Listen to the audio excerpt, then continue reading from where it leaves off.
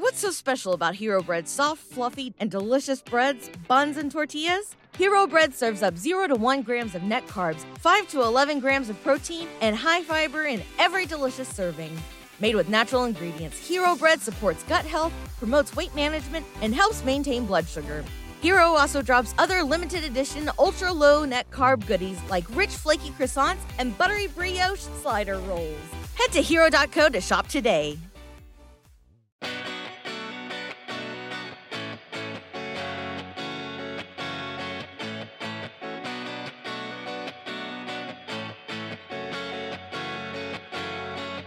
Hello, everybody, and welcome back to another special edition of the Celtics Lab podcast.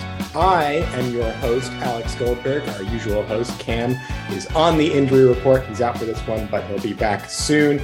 I am joined, as always, by Dr. Justin Quinn, and with us today to talk about the imminent NBA Finals matchup between your Boston Celtics and the Golden State Warriors is The Athletic's Mike Prada, the author of the new book, Spaced Out: How the NBA's Three-Point Revolution Changed Everything You Thought You Knew About Basketball. That's coming out November 1st. Mike, how are you? Thank you for being here with us today. Thanks for having me. You read the script very well. I'm impressed. Hey, I used to be a theater kid back in the day. I'm sure that shocks exactly nobody who's ever listened to this podcast. So I have a little bit of experience reading scripts. Dr. Justin Quinn, how are you today, sir? Well, regular viewers will note that I am not in my usual cramped space of an office. I am borrowing my sister-in-law's, and I will not be moving to that new apartment I keep ranting and raving about. I'll tell people who care why if they want to message me on Twitter. I don't want to clog your ears with bureaucracy, but I am very sad. Excited about the playoff stuff. And that is exactly what we're here to talk about. But first, we want to talk to Mike about the book, because, Mike, I think this kind of leads naturally into the discussion of your book, this NBA Finals matchup. It seems to really make a lot of sense, given that the Golden State Warriors are really, in a lot of ways, the focus of this book as the kind of tip of the spear of this three-point revolution. And then in particular, you have the reaction to that as well, with the Celtics creating this just incredible, historic level defense that in particular is great at forcing teams to play away from their strengths and to stop the threes from falling. So, I guess I want to hear it from you first, Mike. Where do you see the kind of stuff that you talk about in the book playing out in this matchup? Yeah, I think it's everywhere. Like you said, I think the Warriors are certainly the poster team main character of this period, but definitely not the only one. I think there's, so many different characters that have created the game that we see today. And you see, it's not necessarily about the threes. The threes are the big backdrop of all of this. This is just how it is. It's about what happens when, because you're shooting threes, the court is this big. I'm extending my arms quite far instead of this big. And obviously it's literally the same size, but you're using much less and more of it. And yeah, Boston too is like a really good example, like you said, of sort of the defensive reckoning that has come with this time period. It's like, well, how do we cover this much more space with the same number of players? And Boston is a team that has kind of come about as close as you can get of any team of this era to hacking that solution. And again, it's almost less about where the shots come from.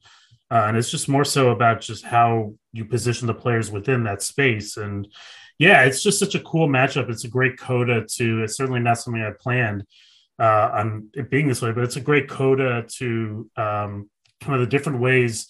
I talk in the book about how the Warriors and their big opponent, the Rockets, were kind of like two sects of the same religion that brought the whole game forward in their style of play, where they're both hunting a lot of the same types of shots and occupying the same spaces, but doing so in completely different ways. Boston is very much built in more of a Houston-esque plus better defense image. So it's a great matchup from that perspective. It's not, offensively, it's a very similar style of play to how Houston plays. Maybe, again, a little bit more going on. And then defensively, it's very much an extension of what Houston did and doing even better. So yeah, it's almost everywhere in a lot of senses. That's kind of why I wanted to write a book about this time period, because just literally the entire framework of the sport is completely transformed. And so it's really cool that we got this matchup to kind of prove it. Yeah, it's really interesting. And, I think in some ways, like if you want to talk about this finals, maybe for volume 2 of the book, in a couple of years, I think this would make a nice epilogue chapter. Sure would. Now, I should say, like, there are multiple moments in the book where I say, like, kind of the Warriors did push the game forward, and I had to kind of go back in the last stages and be like, still pushing the game forward because of this revival. Like, I think I had a section where it was like they started the year really well and then they faded as the season progressed, but they're still poised to be a main character. And I recently had to go back and be like, well, let me change that up a little bit. They are still the main character. So yeah, it's crazy how they're still back here again. It's really incredible. All right, Justin, I'm going to swing it to you. Yeah, so once upon a time, I wrote a really long thing called a dissertation, but that's a pretty different beast. But I do think there's a couple of things that we were expected as, shall we say, anthropology Padawans to kind of address in the creation and the marketing of that dissertation. And the first of which is the dreaded elevator pitch. And then the second thing is why you, why this? So why me is a great question. I have no fucking clue, but they approached me and they said that they were looking for somebody to write a book, kind of how to watch basketball a little bit smarter. Mm-hmm. They have the football version. Triumph is the name of the publisher. They've done a lot of really great basketball books recently. Jake Fisher's Built to Lose, Seth Partnow's book, The Mid-Range Theory, a number of others. And they're just like, hey, we're looking for a basketball version. And then over the course of, like, I didn't pitch them the book. I didn't think I was ever going to write a book. It seemed way too daunting. In hindsight, I don't know what I was thinking, but it's done. So there you go. I'm sure you've had that experience, writing the dissertation. You feel like it's never going to end and you're just stuck in the middle and it's just such a grind. But yeah, I don't know. They thought I'd be good at it, so I figured I'd give it a shot. Why me is like a question that every writer is always kind of existentially wondering. The elevator pitch is what you want to know, right? That's next. The elevator pitch. The elevator pitch is kind of what I described to you. The court was once this big functionally. Now it is this big because of where players occupy. How has that changed? Everything. You have not. The court is wider. The same number of players play on it. That's going to change literally everything we thought we knew about the sport. From big questions like what is a superstar and what are positions and stuff like that, to schematic questions like what is a pick and roll, how do teams like kind of create these plays, to even you drill down. And the part of the book I'm really most excited to reveal is kind of the last part, which is player skills. Okay, you need to shoot 25 footers like this now, snap my fingers. How does that change how you shoot the ball? How does that change your vision? How does that change the chapter I'm really looking most forward to is stepping and dribbling, where everybody says it's like everybody travels now. So what is the new footwork for how you move and how do we get there? And why is that more important when the court is this big versus this big? And then, of course, building to defense. So that's the elevator pitch. The court was this big. It's now this big. That should change everything we thought we knew about the sport. So let's dive into all the ways it has. I think it's sort of a very basic kind of way of thinking about it is still the same sport, but if you double the surface area, you're going to change the way people act within it. So I think that's kind of what happened like in the span of like less than a decade. And so that's what really inspired me to kind of write the book. That's the pitch. So early on in the history of the three-pointer, I mean, the first three-pointer, this being a Celtics podcast, was launched by Chris Ford in, I think, October of 1979. How has it evolved? Like, give me the history of the three-pointer. Like, it was for kind of languished as like almost like a novelty shot for like the very early years. Like, how did it change and when did it change? Yeah, this is what the big early part of the book is, just to sort of get us there. But yeah, I think one of the things that's really important to understand for the context of it is that it barely snuck through the NBA. Like, there's a lot of opposition to it. It started as something that was in a defunct basketball league in the 60s, the ABL. The ABA adopted it. And so when the ABA merged in the NBA, there was a huge backlash as to why are we taking this gimmick ABA thing and putting it in our league. So there's a huge backlash to that. And to a lot of people, it was just shots are worth 2 points. So now you're telling me shots are worth 3 points? That just sort of screws everything up. That screws the whole strategy. So very divisive, but there was a lot of wrestling and roughhousing going on, and there was a school of thought that if we put the 3-point line in, we're going to open the game up. It's going to be more exciting. They called it a home run shot. That was kind of the descriptor. It passed. It needed a 2/3 majority to pass, and it passed 15-7 to go on a trial basis for 1 year. And then throughout that preseason, because guys like Red Auerbach in particular was leading the chorus against, like, what the hell is this? This is stupid. They had to sort of be like, actually, it's not going to change that game that much, even though we tried to rush it through. So that's the current that it comes in. And because of that, it takes a while for people to, maybe a decade for people to even really use at all.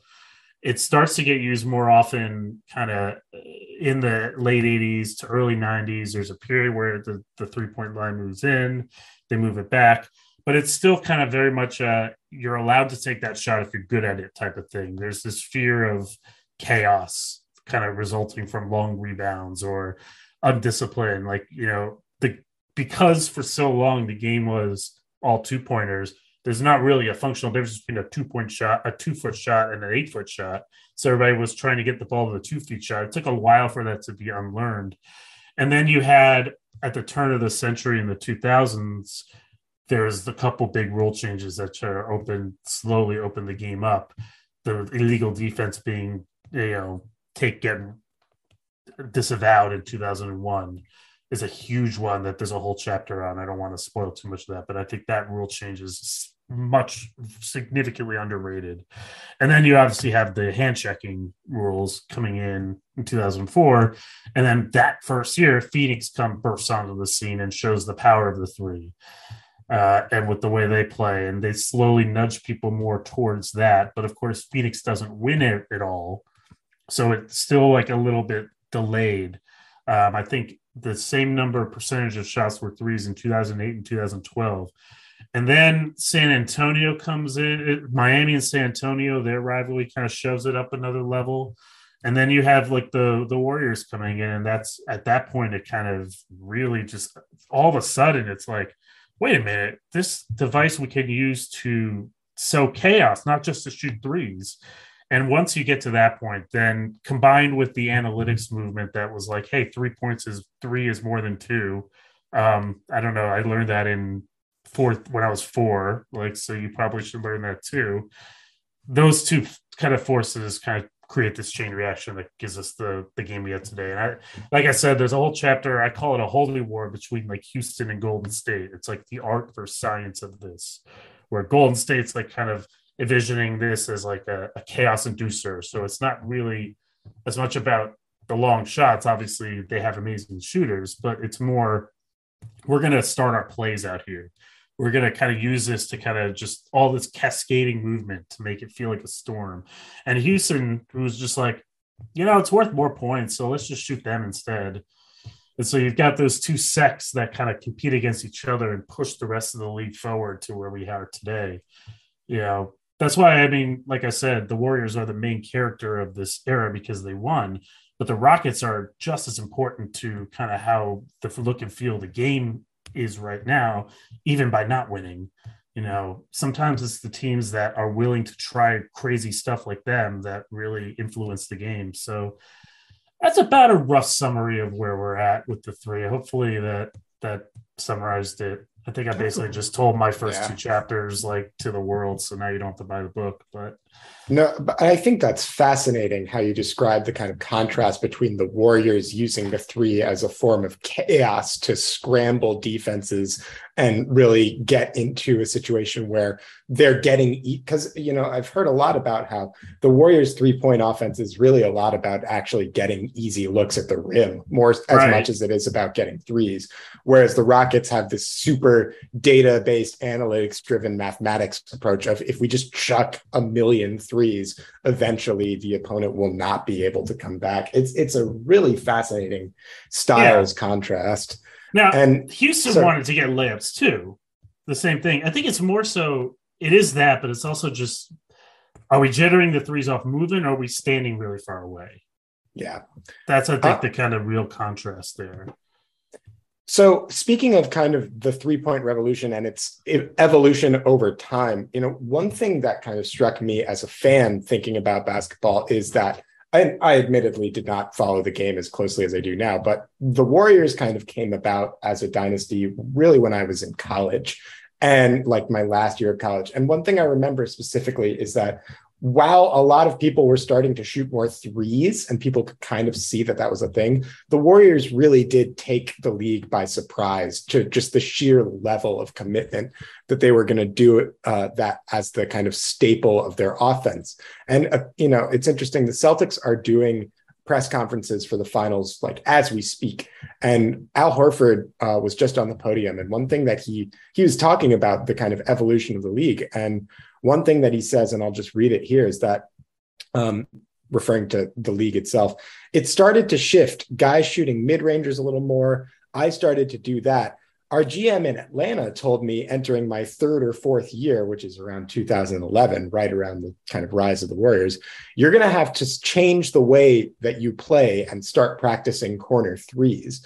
And I think that leads me to a really interesting question, which is, it seems like the Warriors kind of took people by surprise, but at the same time, there's also this sense around the league that's kind of lingering that eventually the 3-point offense is going to be a bigger thing. Did this sneak up on people, or were the kind of savvy, smarter GMs just kind of waiting for a team like the Warriors to happen? And really that extends beyond the GMs to just the league in general. Yeah, I mean, I think it was the extent that like kind of the game was stretching out. I think it was going to happen gradually. I mean, I think Phoenix, just the way the Suns played under D'Antoni and how they inspired the Spurs with their corner three, we're thinking about that from like a kind of tactical, this is a shorter shot for three, and this is good spacing element well before. The Warriors, what they did though, is they inverted the fabric of the game where their offense is outside in. If you look at like kind of where all the actions that they run, they don't have like kind of, they post up to pass out. They don't have like hard rollers really, or they didn't in that time. They didn't have these like kind of powerful, like kind of drivers, like frankly, like a Jason Tatum or a Jaylen Brown, who could kind of use the space, like kind of the post LeBron type of thing, use the spacing drive. Their line of scrimmage essentially was well out beyond the 3-point line because Curry would get these screens from everywhere. He'd be liable to fire up from anywhere off any type of movement pattern. So he could fire up off the dribble. He could fire up off screens. He could fire up on transition. You never really knew. And so they basically made it so that they would draw entire defenses out to the 3-point line, and then they would go to the basket. And that really wrecked the fabric of how the whole sport has been played, where whether it's via post up or via drive, it's always let's get to the paint and then kick out. Now, that's still the way it is for a lot of teams. And, I don't want to say that the Warriors replace them. I think, again, the Celtics are a really good example of that. They're more in the Houston was an extreme get the ball into the paint and kick out team. They just spread even really far. But I think that's where the Warriors kind of surprise people is the degree to which they shot threes, not after exploring to get twos, not as a counter to something, but as this is where our plays are, and you're going to have to be drawn out to here, and then we're going to cut behind you from that. So I think it was just a very different way of thinking. And I think, frankly, the audacity of the shot attempts was a surprise. Even Al Horford taking a spot-up corner three is a very controlled, like this, the difference between the Suns and the Warriors, that the Suns had, like, they ran Steve Nash, Amari pick and roll, Steve Nash, whatever pick and roll. The baseline of what they did, like the input to get the threes, was pretty consistent. The Warriors were the first team that just challenged that entirely, where they said, you're not even going to know where we're going to shoot these threes from, what type of action we're going to shoot these threes on, who's going to shoot it positionally, whether it's off the dribble or not. And I think that's what caught people by surprise, where you're just covering space and movement in a totally different way. I don't know, that to me is what sort of stunned people. That plus the absence of some of the more traditional, like kind of post up driving type of elements that create this inside play where you're no longer, instead of ramming the ball into the rim, you're sort of abdicating the space and charging it. A lot more capture the flag than it is, I don't know, rugby. Okay. So speaking of rugby and its very stout defenses, there's a saying that the NBA is more or less a copycat league. I mean, even Steve Kerr has admitted to lifting plays from Brad Stevens when he was still coaching. Mm-hmm. But not everyone zigs. Sometimes people zag. And in your book, you cover also defense, the history of the defense. A little less in detail, but yes. Could you tell us a little bit about like how people have adapted to this 3-point revolution defensively? Yeah. Well, so they're two sort of, first of all, I don't think they adapted very well until recently. It's sort of, this story can be told kind of on two different levels, I think. The one is schematically, like if everything's a pick and roll, how do we defend pick and roll?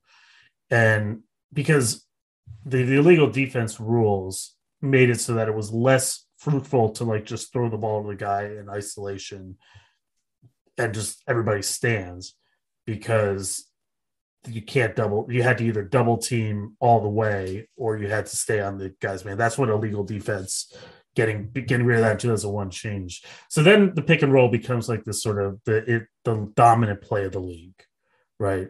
And so then the question is, how do we defend this? And initially the thought was, well, let's put 2 on the ball, let's show and recover, right? That was kind of how it was in the illegal defense days, where let's like jump out to distract them and then let's run back to our men. And then I think it became more of like when the Heat were really thriving, there was this school of thought, or the Thibodeau zone defense that was being played. There's this school of thought of 2 on the ball, let's pressure the ball and trap and zone up off the ball, and we're going to do it that way. And then as teams started to spread out, the thought was maybe more like the Indiana Pacers style. Let's play 2-on-2. Let's keep our big men at the rim. Let's make you shoot 2-point jumpers. And we're going to stop all that movement, that ball movement that would create the good threes. Right. And so that happens for a while. And then the Warriors and the Rockets and other teams come along and say, oh, what happens if we just shoot threes instead? And the math doesn't really work that well anymore. So Roy Hibbert's actually a really funny, interesting case study for this era. He goes from being the dominant defender in the league to out of the league in 3 years. Yep. And it's very much because this concept of the deep drop defense as a pick and roll is sort of challenged. And then that leads to sort of the switching thing where the Warriors kind of really say, okay, we're still going to play 2-on-2, but now we're going to be more flexible with our matchups. We're going to play more like-sized players. We're going to have Draymond Green who can jump out, jump here, jump there, and like basically vaporize the whole point of setting a screen if we're just going to switch it. And I think over time, teams really tried to do a lot of that and found it was a lot harder than it looked. Found new ways to actually do it. The sophistication of whether it's contact switching down below, or do you need to make contact as you switch? That whole thing plays out. You get this series with the Warriors and the Rockets in 2018, which is just a switch fest and a target fest. And that sort of creates that. And now we're kind of in what I call a post-switch world. The Celtics are known for having the switch everything defense, right? But they don't necessarily switch everything. Exactly. Because what they do is your pick and roll defense cannot be one scheme. It has to be a raw set of principles that can be applied to many schemes. And I actually think Miami is a really good example of this. The team they just played, that's a team that plays like so many hybrid man zone variants, throughout the course of a game. But they all have the same general principle, which is we're going to help 5 men in the paint and we're going to make you kick out. Like we're going to protect the paint collectively. We're not going to let you pass that first line of defense.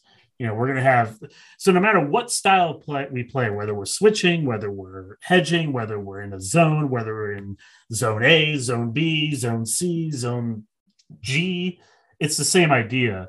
And that's kind of where on a granular level, on a larger level, it has evolved. And again, the Celtics are, like you said, they don't switch all the time. They do a lot of switching, but what they really do is containment. And whether that's done via switching or whether that's done via Robert Williams being the guy on the worst shooter and coming towards the rim and kind of making that area a no-fly zone, you can mold the two concepts. And then I think in addition to that, this is what the last chapter starts to get into, and what I think is one reason why this year defense really reigns supreme a lot more than usual in the playoffs is the techniques of how do we cover out here and back here have created a situation where the players, like we've been closing out on shooters all wrong for years and years and years. We've been trying to chop our feet, and like that's just not a good way to cover the court. So they've been different techniques for how to have players kind of go from inside the lane to swarm out to shooters without losing balance. There's been a lot of that going on. Yeah, like I remember a lot more, for example, illegal defenses, people coming up underneath people's airspace. And that seems to be happening less than it used to. Yeah, absolutely. Because people are going like side by their side instead of directly at them. Yeah, there's you'll notice if you watch the footwork with the side, what they do is they'll take these kind of big steps, they'll get to a point where they stop, and then they're going to kind of take this long lunge leap out. Actually, the Celtics are kind of pioneers in closeout defense. Like I just thought they were being weird. They have always, I believe, they're like the one, usually like teams do not have any control over how well you shoot the three. Yeah. The Celtics are like the one exception, and it's because of this. They were one of the first teams to realize this. So yeah, you'll take these steps, you'll stop, and then you'll kind of fly again, lunge out far, but not jumping high, lunging far. So you're kind of in the airspace of the shooter, but not directly on them. You're not like closing out directly square to them. But as you do that, you'll sort of lift one of your arms to the side in order to get, and that way you can kind of jump back into position. So these are techniques that I think teams had to fail at, players had to fail at to relearn. So there's a lot of that. So you end up getting this world where, like, I've said this a few times, it's more like an NFL style defense where are you in man? Are you in zone? Are you in cover 2? Are you in cover 3? I don't know. You guys may be more football fans than me, but you're not really, you're kind of doing a little bit of a hybrid, and the goal is to close space, not to guard your man. It's really interesting. Yeah, no, thinking about how like the Brad Stevens Celtics teams, this is true of them as well. They were weirdly good at defending the three, and they were good every year when, usually 3-point defense is something that's highly variable on a year-to-year basis. It goes back to Thibodeau, all the way back to when Thibodeau was there. Yeah, and I feel like part of, you see that kind of in the play of Marcus Smart, who, I mean, I honestly cannot remember the last time Marcus Smart fouled somebody on a 3-point shot. He fouls people a lot, but he's really good at chopping his feet, getting his arms up, and not actually making contact with people. Or not chopping his feet, as it were. Yeah, right, exactly. No, it's really interesting that you said that. Yeah, and honestly, his defensive player of the year award, now maybe it was just he's keeping the seat warm for Draymond Green because Draymond didn't play enough games. But I do think that the fact that he's a defensive player of the year, and the fact that race was all like so random this year, there were so many different candidates, it was very hard to tell. Bridges, a wing also. And how do you rate there's a lot of different types of guys on that list. So you did have the traditional big guys, but you also had Mikal Bridges, like you said, you had Bam, you had Jaren Jackson, and then you had Smart, and you had like Drew Holiday. And to me, that actually illustrates what's happening to defense now. It's very hard to pin down positional responsibility. For the longest time, I think defense was caught in this, we need to be disciplined at doing the same thing every time. That's how we win. It's like more like kind of soldiers following orders type of deal, where we're drilling on like kind of this is what we do. And as offenses became more multidimensional and more spaced, it turns out that the solution for that is to be multidimensional and flexible yourselves. I think we're starting to see that happen. I wrote a big thing about Herb Jones for New Orleans for 538. He's like a guy that's very much on the modern precipice of this, where he covers space, not a player. And Marcus Smart is one of the first. You're right. What position even is he guarding? Is sort of a really tricky question. Stretch 6. Yeah. So yeah, it's just to me that's what's sort of starting to happen. So I foresee many murky as hell. Who the hell is the defensive player of the year this year? Conversations in the future. I was wondering what was driving that. And now I think you've finally given me something to kind of wrap my head around in a more comprehensive way, because I've been asking people if the nature of NBA defense changing is why, and I haven't really gotten a good answer until now. So thank you for that. Oh, well, I mean, it's just a crack theory. I think it's accurate because I mean, if it was just Marcus Smart, I would think the Draymond Green seat warming theory would be a much more likely outcome. But the fact that Michael Bridges and he far and away had the most votes for that award, I think is telling. Yeah, I mean, you look also, I think some of it is also, I think, residue from how the Bucks defended with Jrue Holiday and PJ Tucker last year in the finals. But yeah, I mean, Jrue Holiday gave an interview like last year where he was like, why is it that guards never win this award? And I don't know if guards should win this award. It's a tough question because, there is a legit argument that a guard can only do so much. Their arms are only so long. They can only cover so many different types of players. Smart is kind of maybe a slight exception to this because of his build, but, Mikal Bridges you can't plant Mikal Bridges at the rim and shuts off the whole court. Like, is Robert Williams actually the most valuable Celtic defender? Is it Al Horford? It's tough to say, but I think that's sort of, we're getting to a point where that complexity is now baked into defense in a way that it's almost like, 20 years ago, you couldn't double team really at all, or you had to double team. You couldn't load up to the ball at all. And now 20 years later, defenses are basically just sort of playing space like a football defense. I think it's an interesting thing that's going on. And Boston is the poster child to that because, like you said, they don't just switch. They switch a lot. They switch all over the place. But the foundation of their defense is Robert Williams playing the back line, unless it's not. And then what is it? But it's just they're all big and long and they all take up space. They're not even really guarding people. They're guarding areas. Yeah. And, I think this series in some ways will kind of serve as a referendum on is Marcus Smart actually, a defensive player of the year impact level guy? Because with Golden State, a team that, prides itself on just being incredible from deep. If Marcus Smart can make a significant impact on their perimeter players and show that guards not only are important in this context and can be as important on the defensive end as bigs, but in some ways are critical in the 3-point era, that could be a really big moment for that award. He was healthy. He was fully healthy. That's the one downside for Celtics fans, I think. It's true, although Marcus seems to have expressed no reservations about playing whatsoever, and I think Ime Udoka feels the same way.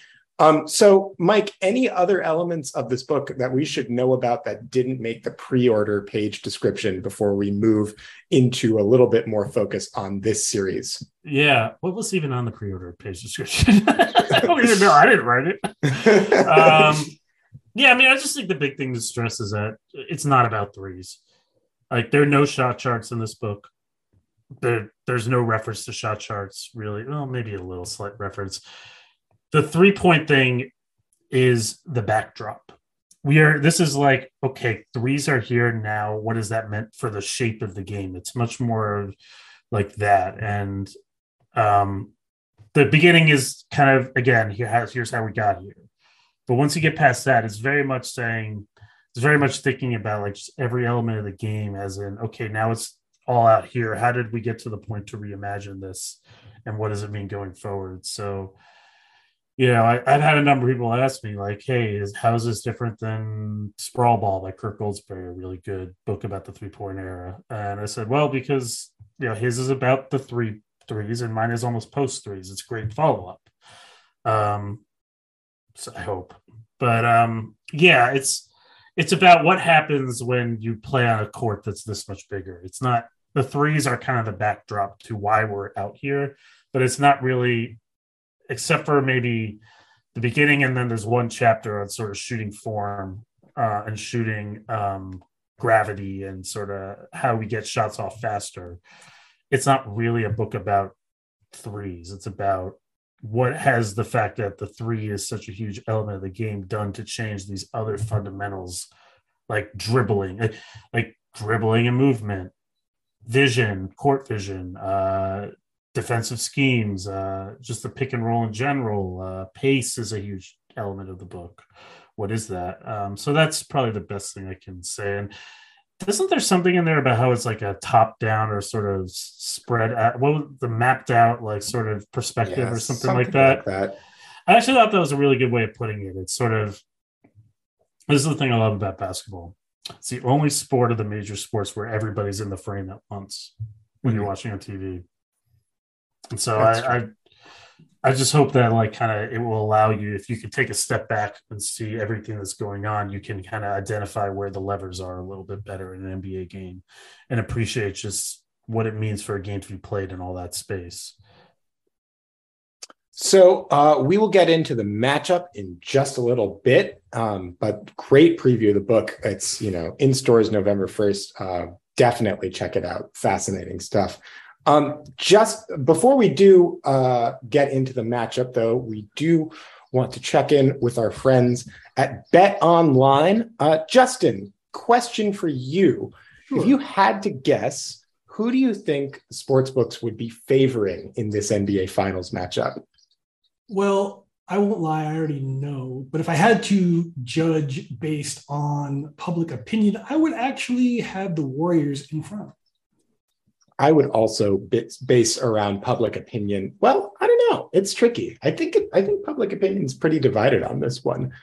Bet Online has the Celtics at plus 135 versus the Dubs, who are minus 155. And if you want to lay some action either on the C's or the Warriors, you can head over to betonline.ag. BetOnline continues to be the number one source for all your betting needs and sports info. Find all the latest odds, news, and sports developments, including this year's basketball playoffs, Major League Baseball scores, fights, and even next season's NFL futures. BetOnline is your continued source for all your sports wagering needs, including live betting and, of course, your favorite Vegas casino and poker games. It's really easy to get started. So head to the website today or use your mobile device to sign up today and use our promo code CLNS50. That's CLNS50 to receive your 50% off welcome bonus on your first deposit. Bet online Bet online where the game starts. What's so special about Hero Bread's soft, fluffy, and delicious breads, buns, and tortillas? These ultra-low net-carb baked goods contain zero sugar, fewer calories, and more protein than the leading brands, and are high in fiber to support gut health. Shop now at hero.co. Wilson, you sent the game-winning email at the buzzer, avoiding a 4:55 meeting on everyone's calendar. How did you do it? I got a huge assist from Grammarly, an AI writing partner that helped me make my point. And it works everywhere I write. Summarizing a doc only took one click. When everyone uses Grammarly, everything just makes sense. Go to Grammarly.com/podcast to download it for free. That's Grammarly.com/podcast. Easier said, done. All right, so let's get into this matchup. The finals are coming up tomorrow. It's going to be an epic series. And Mike, we would love to hear some of your thoughts on it. So let's start with this. What is your initial impression on this series? Just kind of from a basketball fan, observer, writer perspective, what are you looking for here? Based on me, great contrast in styles. I'm looking forward to that.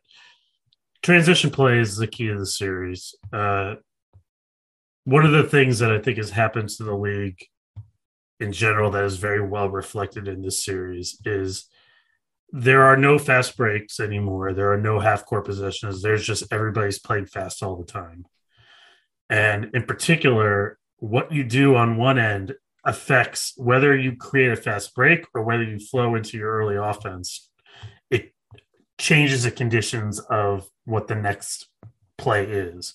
And so certainly from a Boston perspective, this is the big question I think you have is this is a team that sometimes makes some kind of poor decisions. They kind of, whether it's turning the ball over, taking bad shots, driving into traffic, that's their Achilles heel. I think you guys all know this. So, and Golden State is the most dangerous punishing your mistakes team in the league. Can Boston ball control well enough and lean into their own good habits to stop the Warriors from getting those free points? You could frame it as half court versus transition, but I just don't like that framing. But it is that same idea. The slower, the more the Boston's able to set their defense, and the more their defense can flow into their offense to advantage Boston. But if Boston makes bad decisions, if Boston kind of falls into sort of this dribbling habit, if Boston over targets the wrong defenders, if Boston's 3-point shots don't fall, and they're not the shots that they want to get, but they're the shots that the Warriors want to give them, and the Warriors are able to take the ball off the rim and just kind of get out and run and negate that half-court offense, it's going to be a long series for them. But that's the thing I kind of look at right there. That's the key. There's actually been some commentary I've heard about the Celtics getting into their offense a little slow when they start, and that seems to ring true in the eye test so far.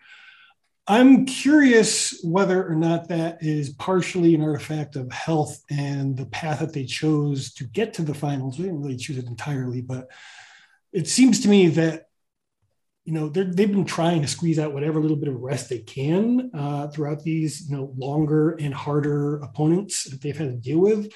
I'm curious, do you think that, maybe even just like speeding up, getting into their offense a little bit in this series might be helpful?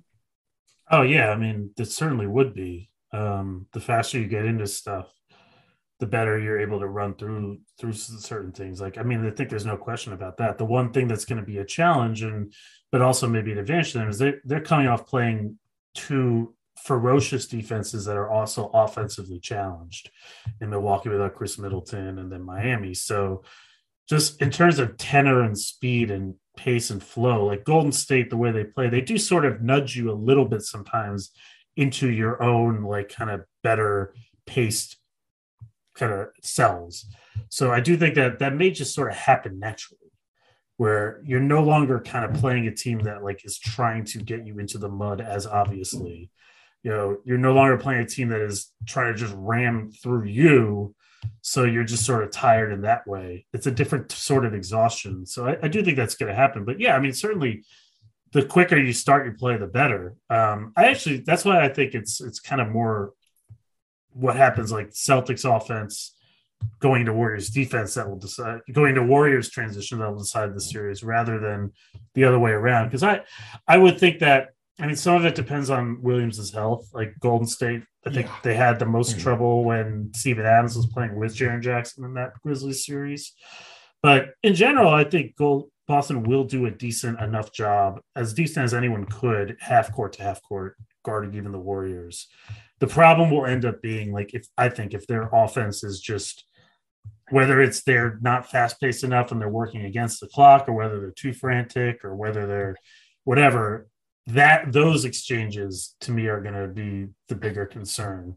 I think Boston will have stretches where they'll look nice on offense. They'll find the weak point to target and it'll all go gravy. And then they'll have some stretches where the shots aren't going in.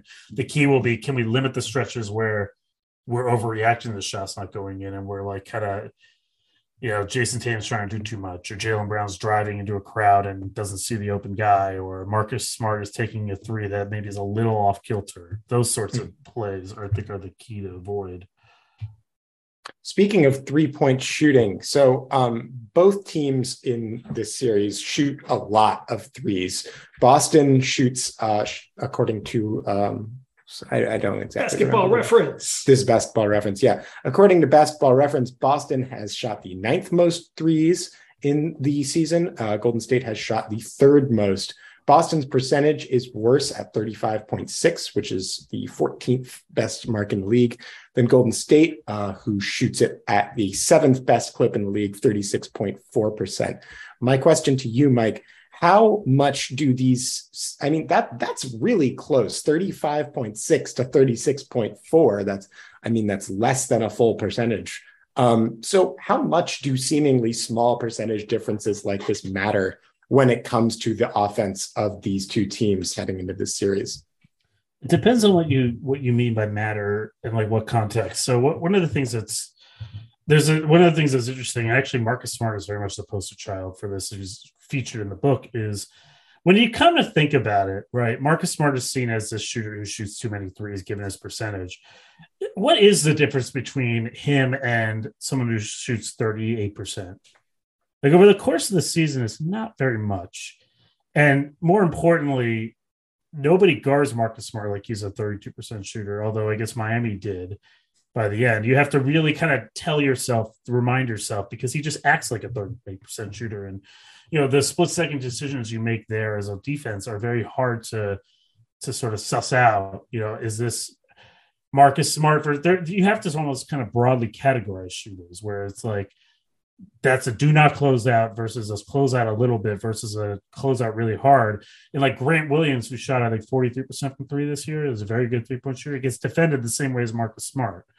So it's obviously not about percentage in that respect. And the swings can be very high, right? So it's not like he's consistently a 32% shooter, or Golden State. Like those numbers being so close, or so like you're reflecting something interesting here where, average over 82 games are that close, but like that doesn't mean that they're shooting 30. What was it, 30? I don't even remember what numbers you said. No, 35.6 or 36.4.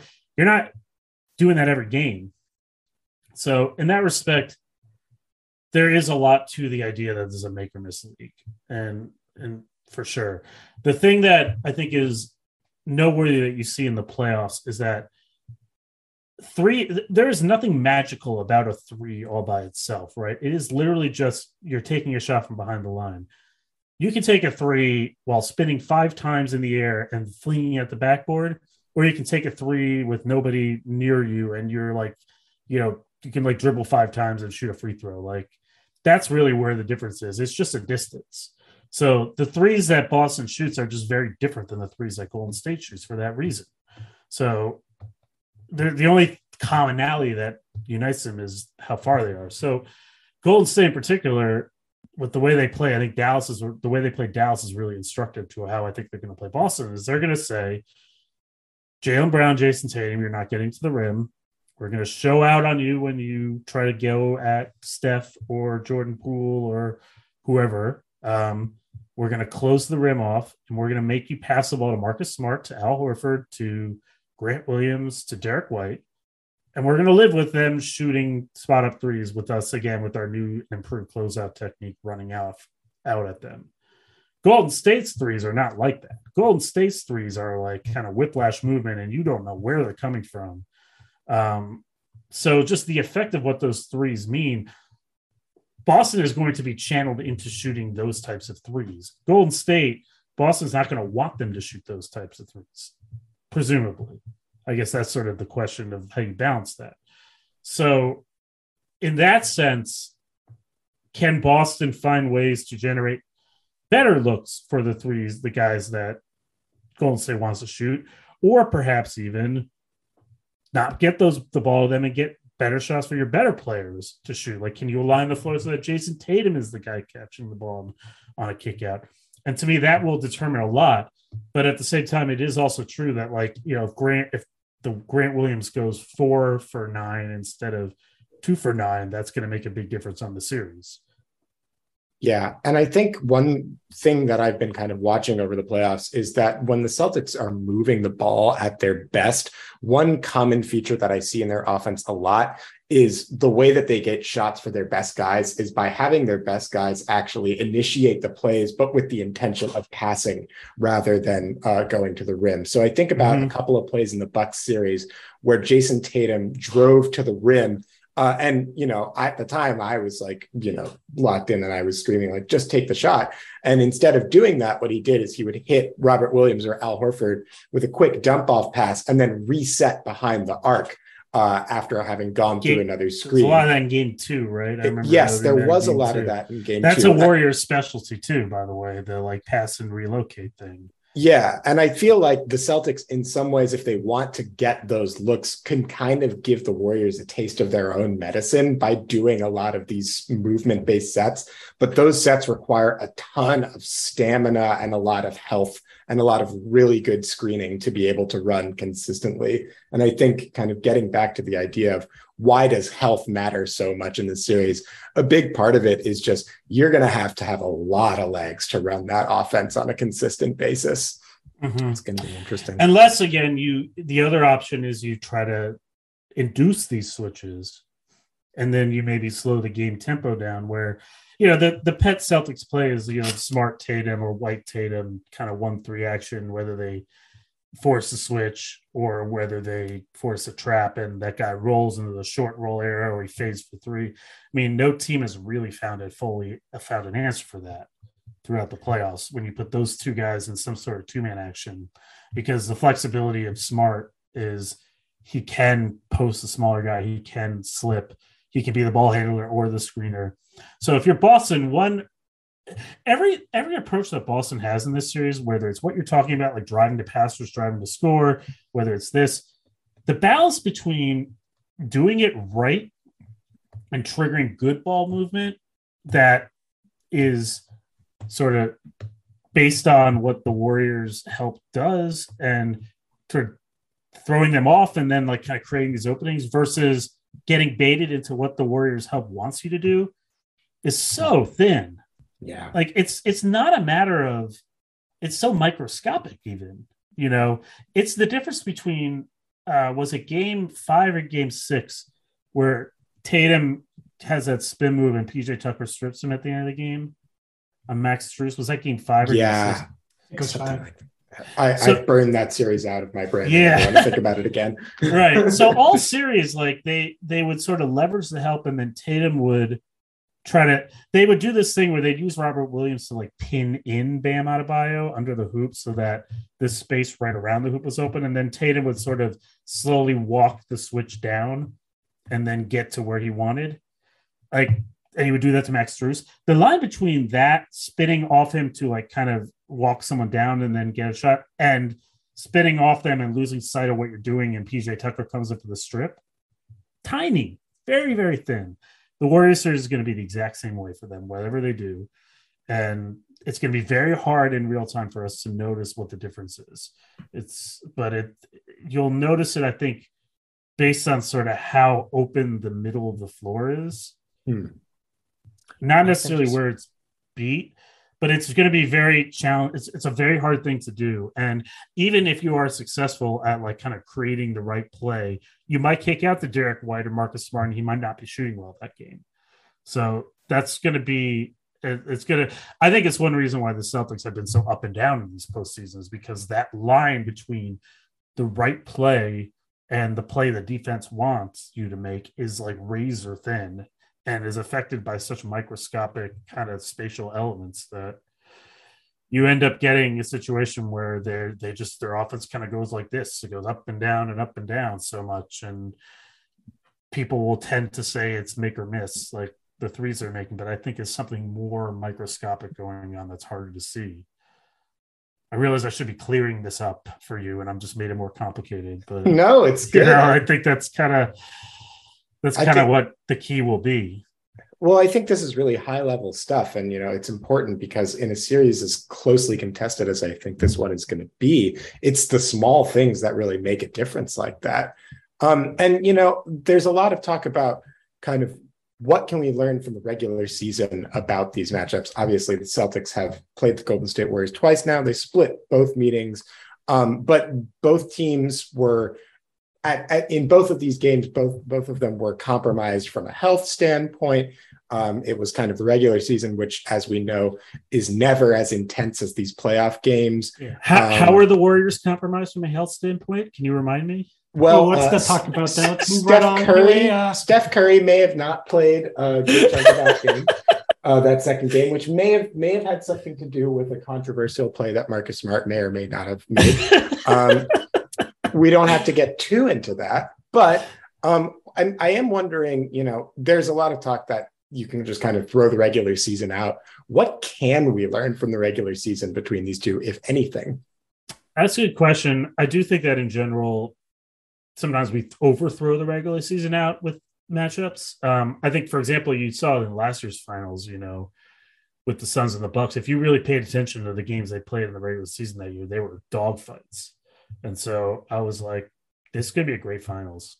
Like the intensity of their dogfights and just the terms that they fought on, the contrast and styles. And lo and behold, it was a great finals. So sometimes I think you really can learn a lot. To me, I mean, it's tricky because in the first matchup, not only Poole and Klay Thompson didn't play, and the second matchup, obviously, you had I believe, was it after Robert Williams' injury that they matched up the second time? Or was it right before it? It was right around. I can't remember if he was in that or not. I don't remember him playing in it, so probably after. And of course, the first matchup, Boston is still their crappy first half version of the team. Yeah, and I think COVID was running through Boston's roster pretty seriously at that point. For sure. The one thing I think you can say is, with Golden State, so much of, and this was, I think, the huge key to why they beat Dallas so easily, is their ability to have their secondary players kind of attack, not necessarily like closeouts or rotations, but just sort of the like kind of shifting that you do when you're switching or when you're sort of aligning to the ball. There's like a little bit of like a movement back to that guy. So you kind of swing it around to the next side and like then the attack comes. And the first time they played, I think Andrew Wiggins had a really big game, if I recall. I think he had like 27 or something the first time they played. He's a key player in that regard. He was a massive player in the Dallas series in that regard, where Dallas would overload to the main guys, and their bet was, we can live with Andrew Wiggins kind of attacking a closeout. And Andrew Wiggins shredded that stuff. He was very aggressive at going at those second side, those rotations, going at not a weak defender. Like Dallas's case, it was Luka Doncic who's a weak defender. Here, it might be just a smaller defender or a slightly slower defender. And how well does he do in those sort of kind of catch and go situations will be a huge key to the series. And I think Boston as well, with Derek White and with Smart, how do they do in those catch and go elements of the game where you're loading up? And Golden State in particular is going to be more daring, I think, with their way they rotate, because they're going to play more zone. They're going to play more trapping. It is very much like kind of how well do they kind of make decisions and get downhill and pressure from those points, almost like you're using the main side of the action as a decoy to kind of draw them out. And Boston got really good at this with Bam Adebayo in the previous series, where you would induce the switch for Adebayo, you would force him out, and then you'd swing the ball around to someone else attacking downhill, and they'd have nobody at the rim. Golden State offers similar vulnerabilities if you can maybe draw Draymond out, and maybe Kevon Looney isn't playing well. On both ends, Andrew Wiggins is kind of that swing guy. On offense, does he attack those sorts of plays? He makes good decisions. And on defense, is he stout enough where if you draw Draymond out, can he be like a help defender? Can he sort of protect that lane? When you draw Jordan Poole and you sort of pressure by him at the point of attack, can those sort of secondary chess pieces really protect the rim at a decent level? And for Boston, that's Al Horford and Grant Williams when Robert Williams is in the game, but Grant Williams when he's out of the game, Marcus Smart. That's, I think, where kind of the series may be won and lost. And that's why I worry a little bit about how healthy Robert Williams is. I think if Robert Williams was fully healthy, I would like Boston's chances a lot more in this series. If he can get back healthy, that would be a huge boost to them. If not, now you're just smaller on the backside and you have just less flexibility. Even, if you force Rob out to guard Steph and try to swing around, you still at least have Horford or Grant Williams or Smart on reserve. Now, if you don't have Rob out there, you're forcing one of those guys out, and then it's like the domino effect of having a smaller guy on that rotation, I think, may impact the series significantly. So that may be where the battleground is.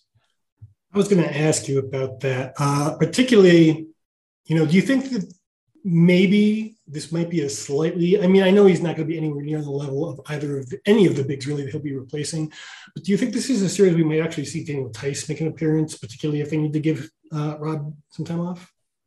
Might. I'm not sure how well he'll do.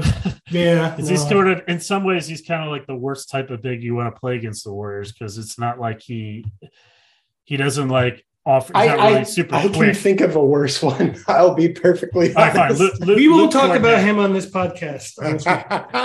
Luke Cornett would be bad. So would I think I know who you're talking about. Now. Yes, you do. Yeah, I think Okay. you do. The guy that the coach said you can't play. That may or may not have happened. I will Yeah. go Occam's razor. Right. But no, I think Tice is rough too because he's just sort of okay at everything. He doesn't give you an advantage either way. He's not a great rim protector, nor is he a great switch defender. Whereas at least Robert Williams is like kind of plus at one of those things. Would you They may sit have him? to play him though. Would you sit him for game one, considering that he'll get like basically a week off? No? I don't know how healthy he is, but like I don't know. He looked like he was basically hopping on one leg in game 7 of that series. So I mean, how do you know that giving him 2 more days would actually help? You don't necessarily. It's a tough one. The one thing that's going to be interesting is this happens a lot when you play Golden State is like you go from playing a team like Miami or even Brooklyn and Milwaukee, which is just a heavy target the mismatch type of team.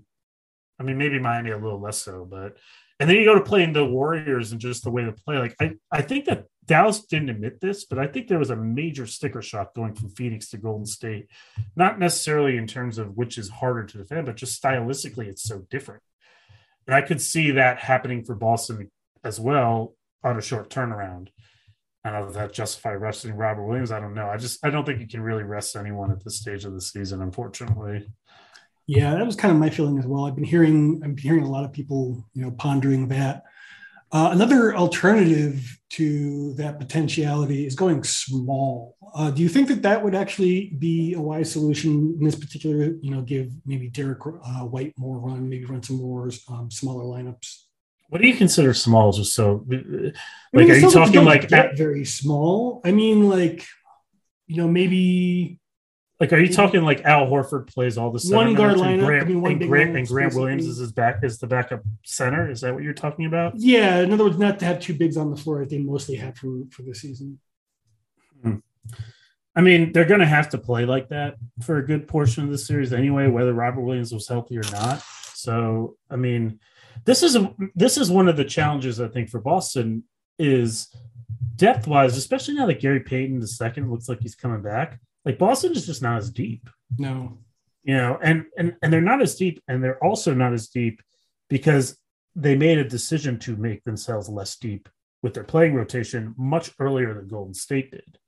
So if this is a game that's a war of attrition series, I don't think that favors Boston.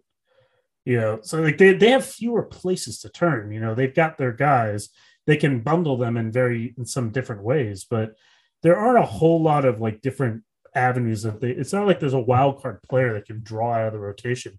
There's no Nemanja Bjelica that can come in. There's no Andre Iguodala that might come in and just sort of change the series up. So I don't know if Boston's going to win this series. Like, I just think it's going to have to be by playing the way they play better. Like, I don't think there's like any super rotational curveball up anyone's sleeve here. Most important player for each team in this series. Well, Stephen Tatum for sure. I mean, if you're going to be like reductive, but if you don't want just like, hey, star player, I think Robert Williams for Boston, and I think Andrew Wiggins for Golden State. Interesting. For all the reasons we've talked about. But the real answer is is certainly Tatum, and I would say Steph. But if you want to kind of go for like kind of the most important non-star, I would say those two are really essential for reasons we've talked about in this podcast. Any potential X factors that don't have to be players in the series besides health? We've kind of beat that to death. What would be an X factor that's not a player? Adjustments. I don't know. You tell me. I mean, Gary Payton II coming back is a big plus for Golden State in this series because he can guard Tatum. You can now have 2 guys to guard Tatum and Brown. His ability to force turnovers, strip down. I think that's a huge bonus if he can get the Warriors can get him back.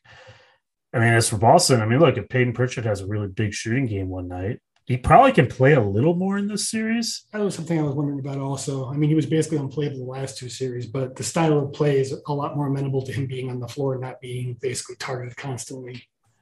Maybe. I mean, Golden State kind of targets indirectly.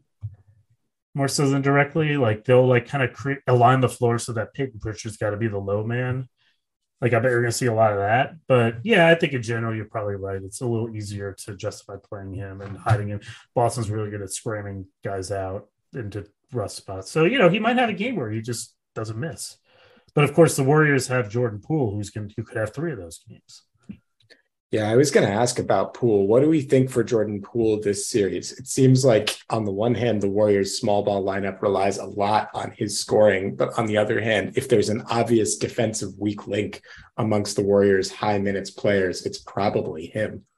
Yeah, I mean, I think that for the longest time, I've always believed that Jordan Poole was the guy that got the Warriors back to being the Warriors. And I think I wrote that to that effect in a piece, really for 538, like really going all the way back to last year, because his ability is he plays that style, but he's also got some off the dribble shake, and he's able to kind of merge that style that the Warriors want to be themselves with, hey, sometimes you just need a guy that can get downhill and, finish awkward scoop shots and, the ability to merge that. And then I think the playoffs have come around, and yeah, there have been some tough matchups for him defensively. Memphis was a challenge with Ja Morant, and Luka obviously was a bit of a challenge. In this series, you're right, it could offer a bit of a challenge. So I could see a scenario where I think he's going to have a couple games where he's really significant, and there might be a couple games where he doesn't play a huge role.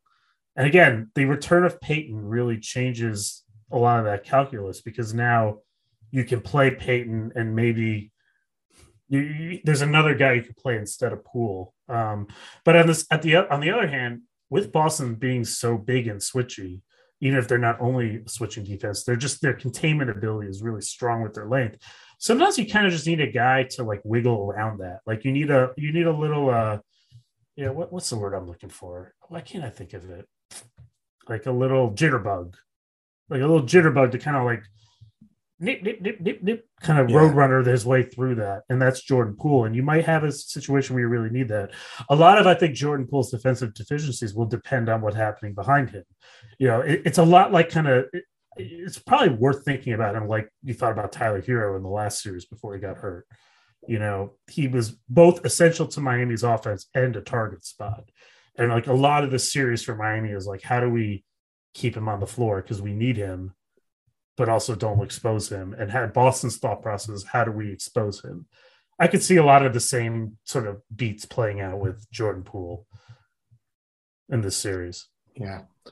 All right. Well, we're just about to wrap. Before we do, Mike, anything else that you have to plug aside from the book? Just read our great athletic writers. They're amazing. Right. And they're really good. I mean, you guys are good too. I don't want to say, okay.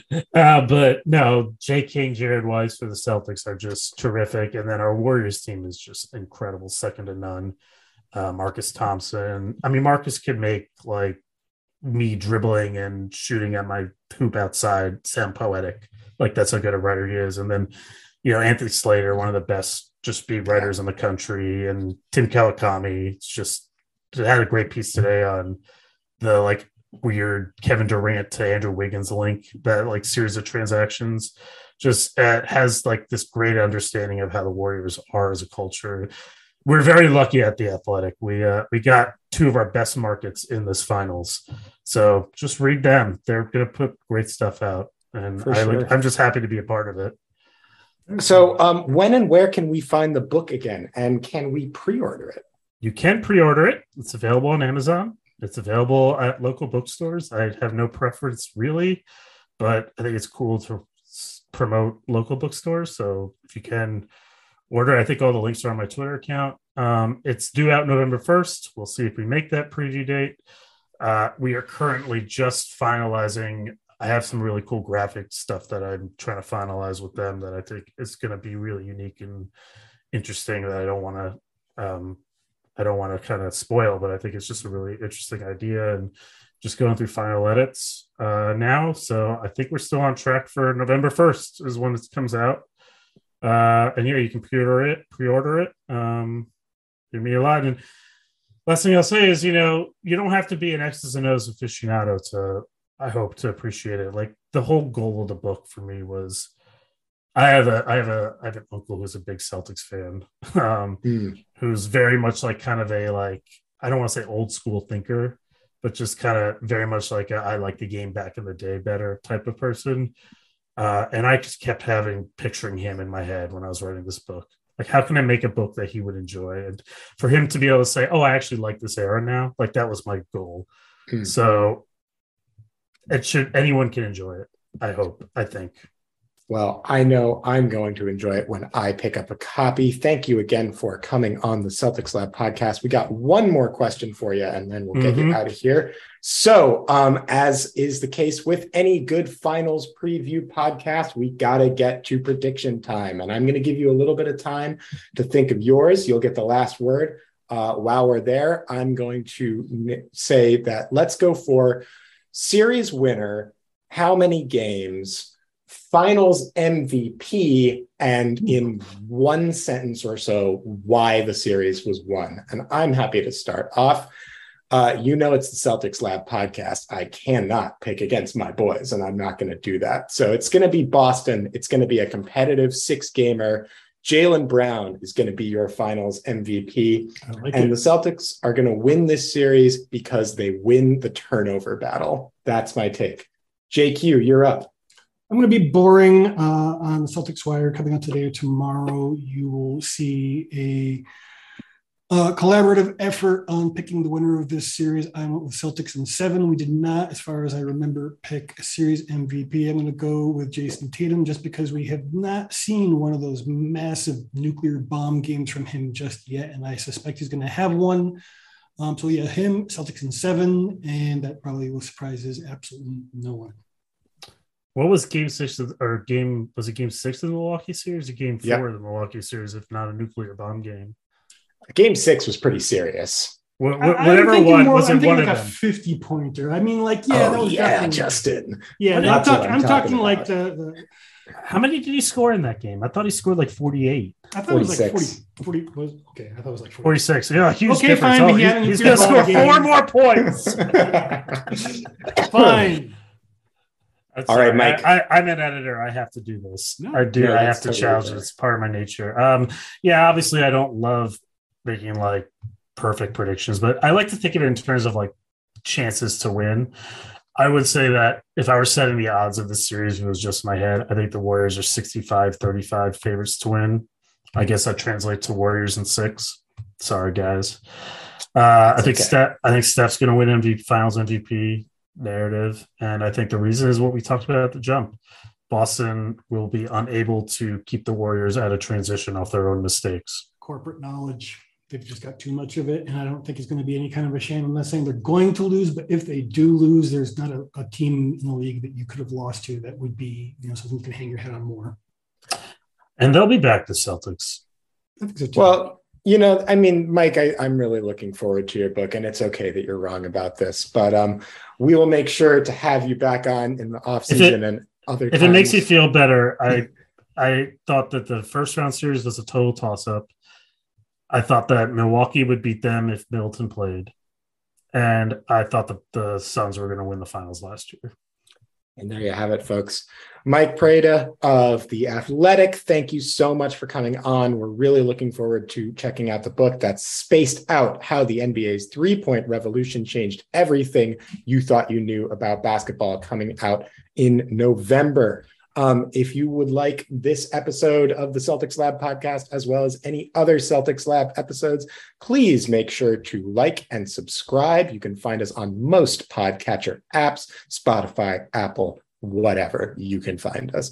And if you like what you hear, you can also be sure to leave us a kind rating of 5 stars. If you don't like something, or if you have a suggestion, please make sure to let us know with a comment on Twitter with the hashtag CLPOD. Just know that we are right and we don't care. Yeah, doing really well on this final. We are always trying to bring you the deepest dives on Celtics coverage here at Celtics Lab. So please make sure to like, subscribe, follow, check us out for the next episode. Mike, thanks again. Thanks for having me. I did notice that you almost said we like debate. where it started. I did notice that. Thank you so much for having me. No, seriously, thank you so much for all the kind things you said about the book. Honor's ours, man. Yeah. All right, catch you later. Go C's. We're in the finals.